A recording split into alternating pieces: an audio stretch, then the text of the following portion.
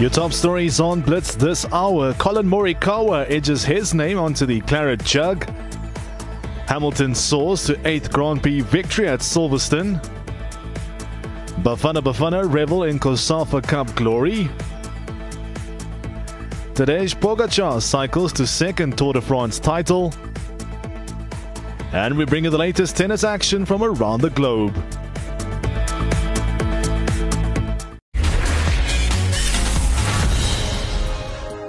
The 149th edition of the Open Championship reached its crescendo with eyes fixated on the final round at Royal St. George's, with South Africa's Louis Oosthuizen taking a one-shot lead over American Colin Morikawa.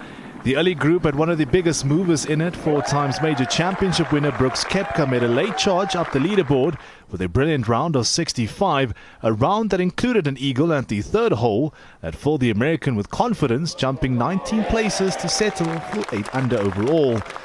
Lee Westwood picked up an unwanted record after his final round of 72. The 48-year-old, after a somewhat promising start with an eagle at the par 5 7th, went yet another year without a major title. 88 major appearances, no wins for the Englishman. Dylan Fratelli improved on his previous best at the Open Championship, finishing 5th, moving up 1 spot with 5 birdies to his name, 2 under for the day and 9 under for the tournament. Looking to add a 2nd major title to his closet for 2021, Jon Rahm signed off for a steady round of 68 after a troubling start. 2 bogeys on the front set the Spaniard back, but 3 birdies towards the back end. So the US Open champion finished tied for 3rd alongside Oosthuizen. The 2010 champion stuttering on the front 9, 2 bogeys coming at the 4th and 7th hole put pressure on the 38-year-old, needing to play catch-up from there on, and it got no easier with the first of 2 birdies coming at the 11th.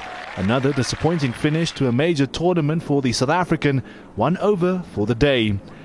Jordan Spieth, though, was composed in pushing for a 4th major title. The 2015 PGA Tour Player of the Year fired in an eagle at the 7th to stake a real claim for top honors after 2 bogeys. And despite 4 birdies, the American finished 2 shots off winner Colin Morikawa. The 24-year-old had ice in his veins, with those around Royal St. George's slowly but surely getting behind last year's PGA Championship winner. An unblemished round of golf from the world number 4, signing off for a 66, his 2nd best round of the event, but most importantly, the one that edged his name on the claret jug, coming from behind to secure a memorable win.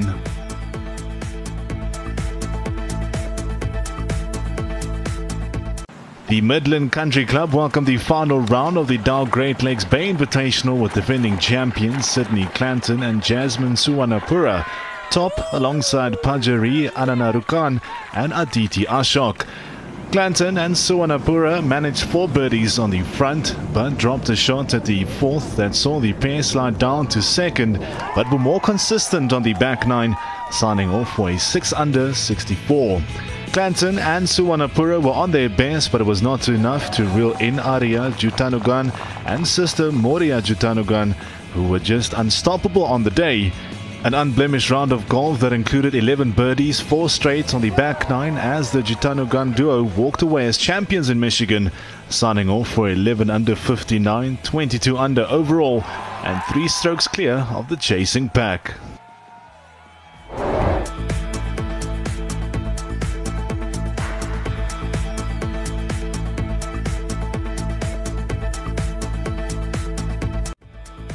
There's another exciting round of LPGA action at awaits. It's the Evian Championship. Catch all the action live from France right here on your World of Champions.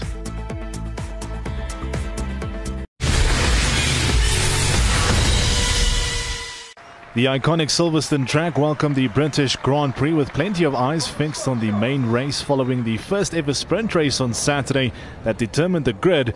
Red Bull's Max Verstappen sat on pole for the 4th consecutive race, and when the lights went out, the Dutch driver was hounded by Mercedes' Lewis Hamilton. And it's lights out and away we go. Once again, Max Verstappen gets a decent start. Not as good as yesterday. Hamilton is right with him. Leclerc is already ahead of Bottas. Verstappen's ahead of Lewis Hamilton. Going through the 2nd turn. It's the Red Bull, but Hamilton's coming back. Into Village we go. It is Verstappen from Hamilton. Then Leclerc, Bottas and Ricciardo ahead of his teammate Lando Norris. Verstappen's going to have to weave like crazy. Hamilton got a better drive off the loop. He will be faster down the Wellington straight into Brooklands. Not going to get a chance to weave because already Hamilton is with him. They almost touch. They go into Brooklands. Verstappen stays ahead. The crowd roar their approval for this. The two championship contenders giving it everything. It's not over yet because Hamilton gets another slipstream all the way down the old pit straight into Copse Corner. These are critical corners for this Grand Prix. Hamilton's going to try again, this time on the inside, a continent touch!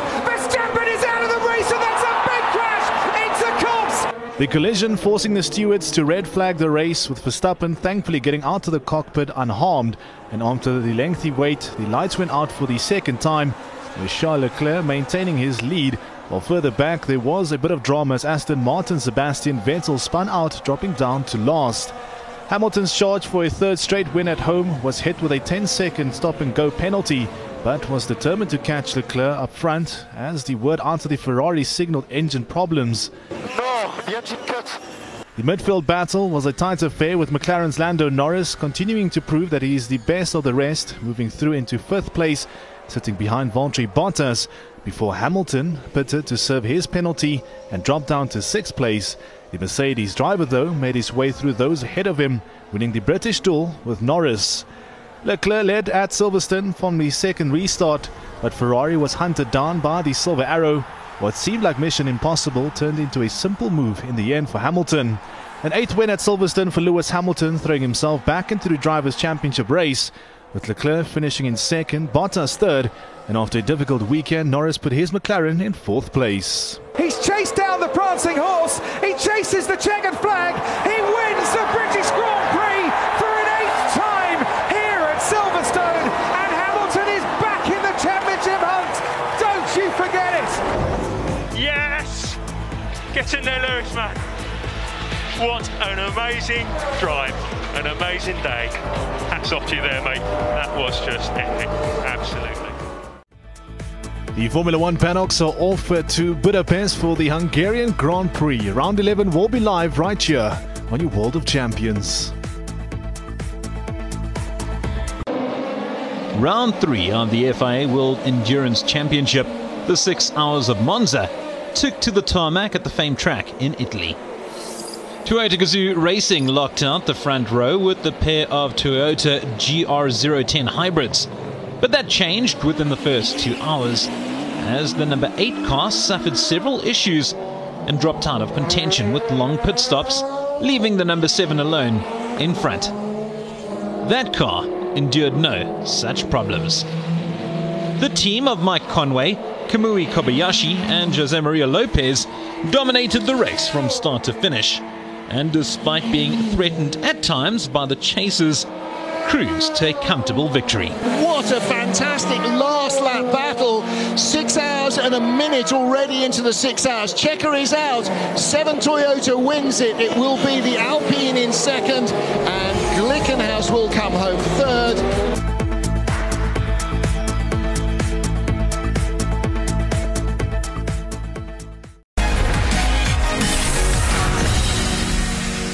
South Africa stepped out onto the Nelson Mandela Bay Stadium pitch with the hopes of ending their 5-year wait of lifting the COSAFA Cup, with Senegal standing in their way on a dream run in their first ever COSAFA tournament. The opening half saw just 3 shots hit the target, but none struck with conviction needed to find the back of the net, with SA showing a bit more attacking impetus but unable to break the deadlock. The Lions of Teranga looked more like the team that finished top of Group B by taking the fight to the home side.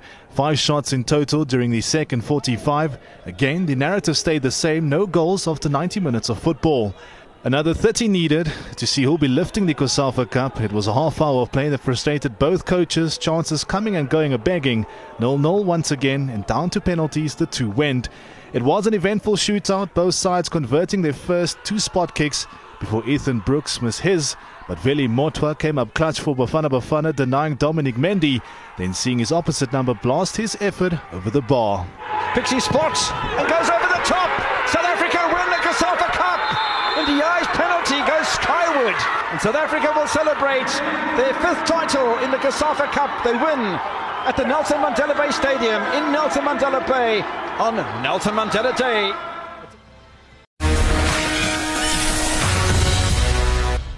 With a second straight Tour de France title all but secured, Tadej Pogačar had the chance to enjoy, rather than endure the final stage at the 2021 edition. The soon-to-be two-time champion not the only man with the privilege, as all the jerseys had been sewn up heading into the final stage. Behind the narrative of the final stage glory was a whole lot more other stories to touch on. Mark Cavendish was aiming to set a record for the most Tour de France stage victories by a rider, looking to turn his joint best 34 to an all-time record 35. At 39, meanwhile, Andre Greipel, who will go down as one of the most successful sprinters of all time, was riding one last time at the Tour de France ahead of his retirement at the end of the season. 11 Tour de France stage wins later, alongside 7 at the Giro d'Italia and 4 at La Vuelta. The likes of time trial winner Wout van Aert weren't going to make it easy though, with the real action set to start in Paris. Once the real racing had started, Harry Sweeney, Stefan Biesiger and Casper Pedersen launched the first attack, which after the peloton had caught up saw another trio look to break away with limited success. Brent van Moer, Ida Scherling and Michael Valgren had the lead up until around 7 kilometers of the final stage remained. The door wide open for a Stage 21 victory, Ineos and Quick-Step with the initial interest. Cavendish was in there, as was Wout van Aert, as the final few 100 meters of the 2021 edition came into view. Moving up on the right-hand side, here comes Cees Bol. It's Jumbo-Visma. Wout van Aert strikes. Cavendish gets ready. He has to freewheel. Philipsen is there as well. Cavendish can't get through. He's going to come very late. Who's going to get it? Photo on the line. Wout van Aert wins the stage for Belgium. Wout van Aert punches the air. He got Cavendish on the hip. There was no room for Cavendish to come through. It's a third stage win for Wout van Aert. Wout van Aert, the Belgian champion, stops Mark Cavendish, taking Eddie Merckx's record. Wout van Aert, a stage win in the time trial, stage win in the mountains, stage win on the Champs-Élysées. Thank you everybody that come here to support us, cyclists, through all the 3 weeks. To the French public and to the whole fans of the cycling from the whole world. It was just so fantastic racing on the amazing parcours of the Tour this year. Coming after last year to the Tour here with such a great team, UAE Team Emirates. It was just, thank you guys, thank you so much. I'm just, cannot describe how happy I am to be part of this family. It just, melts my heart. They were with me every day for all year preparing for the Tour, and I'm just super happy and proud to be the part of this team and of this journey.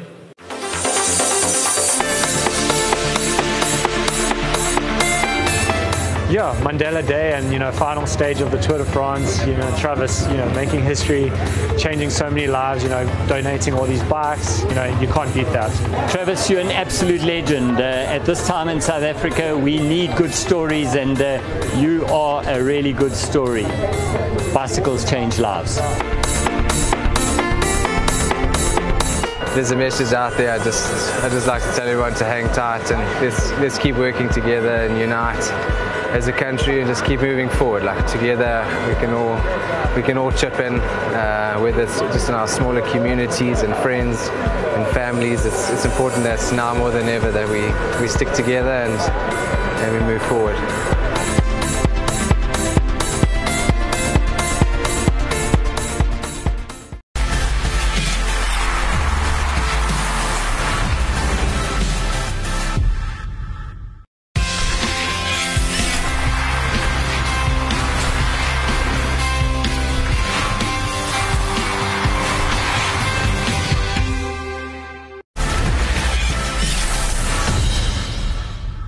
Headingley hosted the second T20 between England and Pakistan, the hosts deciding to bat first and looking to get theirs back after the pulsating first T20 contest of Nottingham.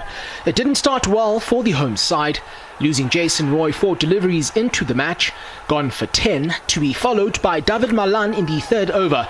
Imad Wasim with the early inroads with England at 18 for 2. Pakistan had to wait until the 8th over before striking once more. Before then, Moeen Ali and skipper for the day, Jos Buttler, added an innings-high 67 for the 3rd wicket. 5 boundaries and 2 maximums for the pair in a stand that took England to 85 before Ali's departure after a 16-ball 36. Buttler, alongside first match centurion Liam Livingstone, continued to find the boundary with ease, helping their side to 100 runs inside the first 10 overs with a 4th-wicket stand that needed 32 balls to reach 50. A half-ton for Buttler, coming from only 33 deliveries before. With the score on 137, he was scalp number 4. Mohammad Hasnain with his 2nd of the match as well. Johnny Bairstow came and went without causing any damage. Livingstone, who had started to look threatening on a 23-ball 38, was then run out by a combination of Azam Khan and Haris Rauf. The last 4 wickets falling for 36 runs as England found a way to get to 200. Mohammad Rizwan and Baba Azam wasted little time in getting Pakistan on the front foot with the bat. A half-ton up inside the opening power play, in which they scored a little under 9 to the over and found the boundary 6 times alongside a Rizwan maximum of Chris Jordan. It was Saqib Mahmood that pressed the pause button on the onslaught. Azam the first to go after a 16-ball 22. The spin of Adil Rashid and Matt Parkinson would then bring the proceedings back in favour of the English. Rashid in no particular mood to leak runs, which was complemented by his wicket-taking ability. First he dismissed Sohaib Maqsood, stumped for 15, and then Rashid did this to end the innings of Rizwan. Good catch from Adil Rashid. A low full toss, it wasn't absolutely timed perfectly, but any caught and bowled is a tricky one. Not to be outdone, Ali then came to the party. He had Mohammad Hafiz caught in the deep by Bairstow for a 12-ball 10, and when he then beat the defences of Farka Zaman in the 13th, Pakistan were 95 for 5, having lost 3 wickets for the addition of only 24 runs. It was in that period that England will feel they won the game, Parkinson joining the wicket-taking list in dismissing Azam Khan.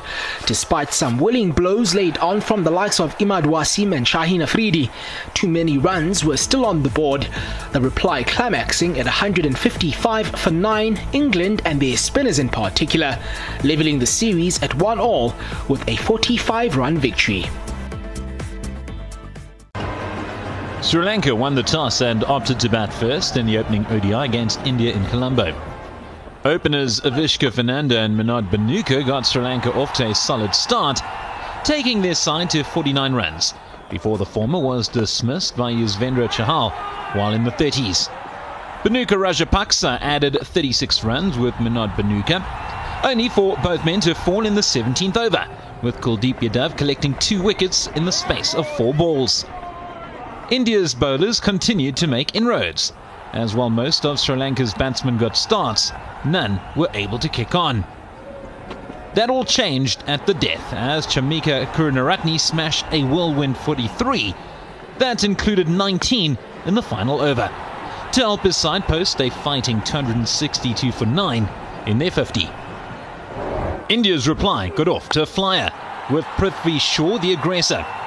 The opener smashed 43 runs off just 23 balls before he was sent packing by Dhananjaya De Silva. That brought Ishan Kishan to the crease, and the birthday boy celebrated in style, hammering 2 sixes and 8 fours before falling to Lakshan Sandakan for a brilliant 59, his maiden ODI half-century. Manish Pandey didn't last long, but Shikhar Dhawan did. The captain cracked a brilliant unbeaten 86 of 95 balls to guide his team to an emphatic 7-wicket victory with 80 balls to spare.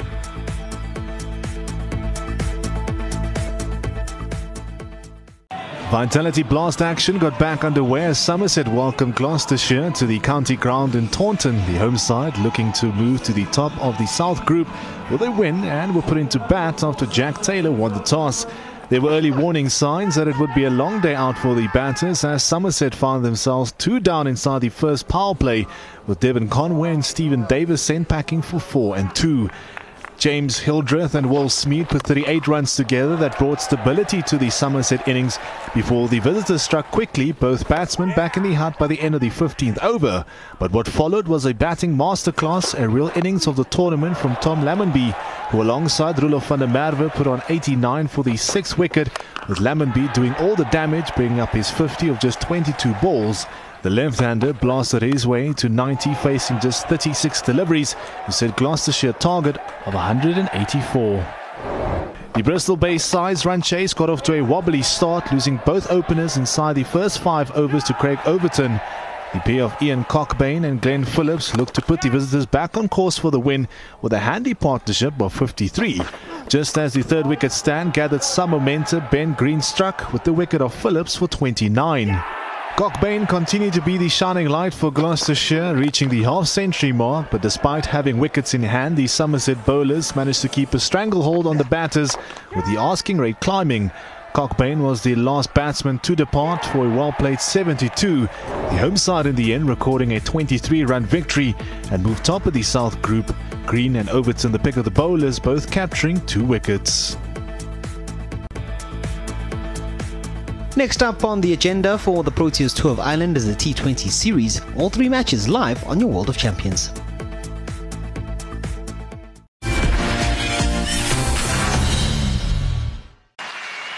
The final of the Hamburg European Open saw Filip Krajinovic take on Pablo Carreño Busta. The players had faced each other once before, with Krajinovic coming out on top, but history didn't repeat itself in the opening set, which Carreño Busta dominated, breaking his opponent in the 3rd and 7th games to take the early lead. The Spaniard continued to rule the court in the 2nd, capturing a vital break in the very first game, and that's all he needed as he cruised to a comfortable 6-2, 6-4 victory. Pablo Carreño Busta is the champion in Hamburg. A release of emotion, a sigh of relief, and he can start to celebrate the biggest title of his career, his first at ATP 500 level, the 6th that he's won, and the 2nd of the year for the Spaniards. And he's done it in impressive fashion without dropping a set along the way, and you've got to say that was a pretty special performance. The WTA was set to welcome a new champion on Sunday as 20-year-old French woman Clara Burel and tournament top seed Tamara Zidancek locked horns for the Ladies Open Lausanne crown. It's been a brilliant campaign for Burel, who took out some big names en route to the final, including defending champion Fiona Ferro. She'll have to produce a similar performance to oust the more fancied Zidancek. It was a slow start from the Slovenian as the French woman raced into a 4-love lead. However, Zidancek finally found her rhythm. From 5-1 down, she clawed her way back into contention, 5-4. But she paid the price for her slow starts as Burel took the 10th game to seal the first set. The two could barely be separated over the first 4 games of the 2nd set. Zidancek knew what needed to be done, but Burel kept her pegged back with some fine baseline play. It was a roller coaster ride of a set, which eventually led to a tiebreaker. Zidancek just doing enough to claim it, forcing a 3rd set. Burel's confidence was amiss in the deciding set. The unforced errors accumulated as Zidancek tightened her grip. From a set down, the Slovenian found a way. 3 sets were required, but it was a job well done at the end. Hi, hello everyone. Thank you for coming. It's really a really nice day after a rainy week, so I'm really thrilled about the weather, not so much about the wind, but thank you for coming and cheering for both of us. Thank you to everyone who had anything to do with the organization of the tournament, chair umpires, line umpires, ball kids, everyone at the players' desk, transport. You guys make it easy for us to play, so thank you for that.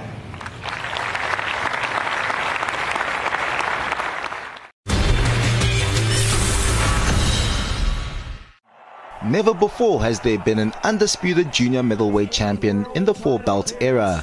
The highly anticipated bouts between Jamal Charlo and Brian Castaño had the chance to change that. An epic and historic unification fight at the AT&T Center in San Antonio. WBC, WBA and IBF champion Charlo, who hails from Houston, went in with a more impressive resume, Adding Castaño's WBO belt to his collection would certainly enhance his already stellar reputation even further. However, he took a while to settle into the fights. In fact, the early stages of the battle were dominated by El Boxy. The Argentine landed some big blows, targeting both the body and the head. He looked the better fighter over the first 5 rounds, but slowly Iron Man Charlo worked his way back. The 3-belt champion dispatched a big shot in the 10th round that threw the Argentine off his game. The final rounds went the way of Charlo, but whether he had done enough to beat him overall would have to be decided by the judges. Judge at ringside, Tim Cheatham scores the bout 114 to 114, even a draw. The decision is a split decision draw. So a split decision draw. Their titles. Both men retain their titles, and that means, guess what? You got to do it again. Let's run it back. Let's see a second one. Shout out to San Antonio for coming through, baby. I love y'all. I'll come back to this place. The draw was, what I wanted to hear. If anything, I won this fight. I hurt him way more than, he did. And Brian Castaño's a tough warrior. He gonna give a lot of people problems, but like I said, my power is something serious at this weight division. My coach told me I needed a knockout in the 9th round, and I just knew that, he knew what he was talking about. I believe in my coach, and this is my first time experiencing something like this. So, hey, this come with boxing, baby. Wins, losses, and draws. My Lions only still rock with me. No, claro, yo sentí que... For me, I won the fight without a doubt. There were some rounds where he hit me hard, I'll admit, but I think I won the fight. I want to thank Showtime for the opportunity. It was a great fight. I was hurt in the 10th round, but I believe I did enough to win it.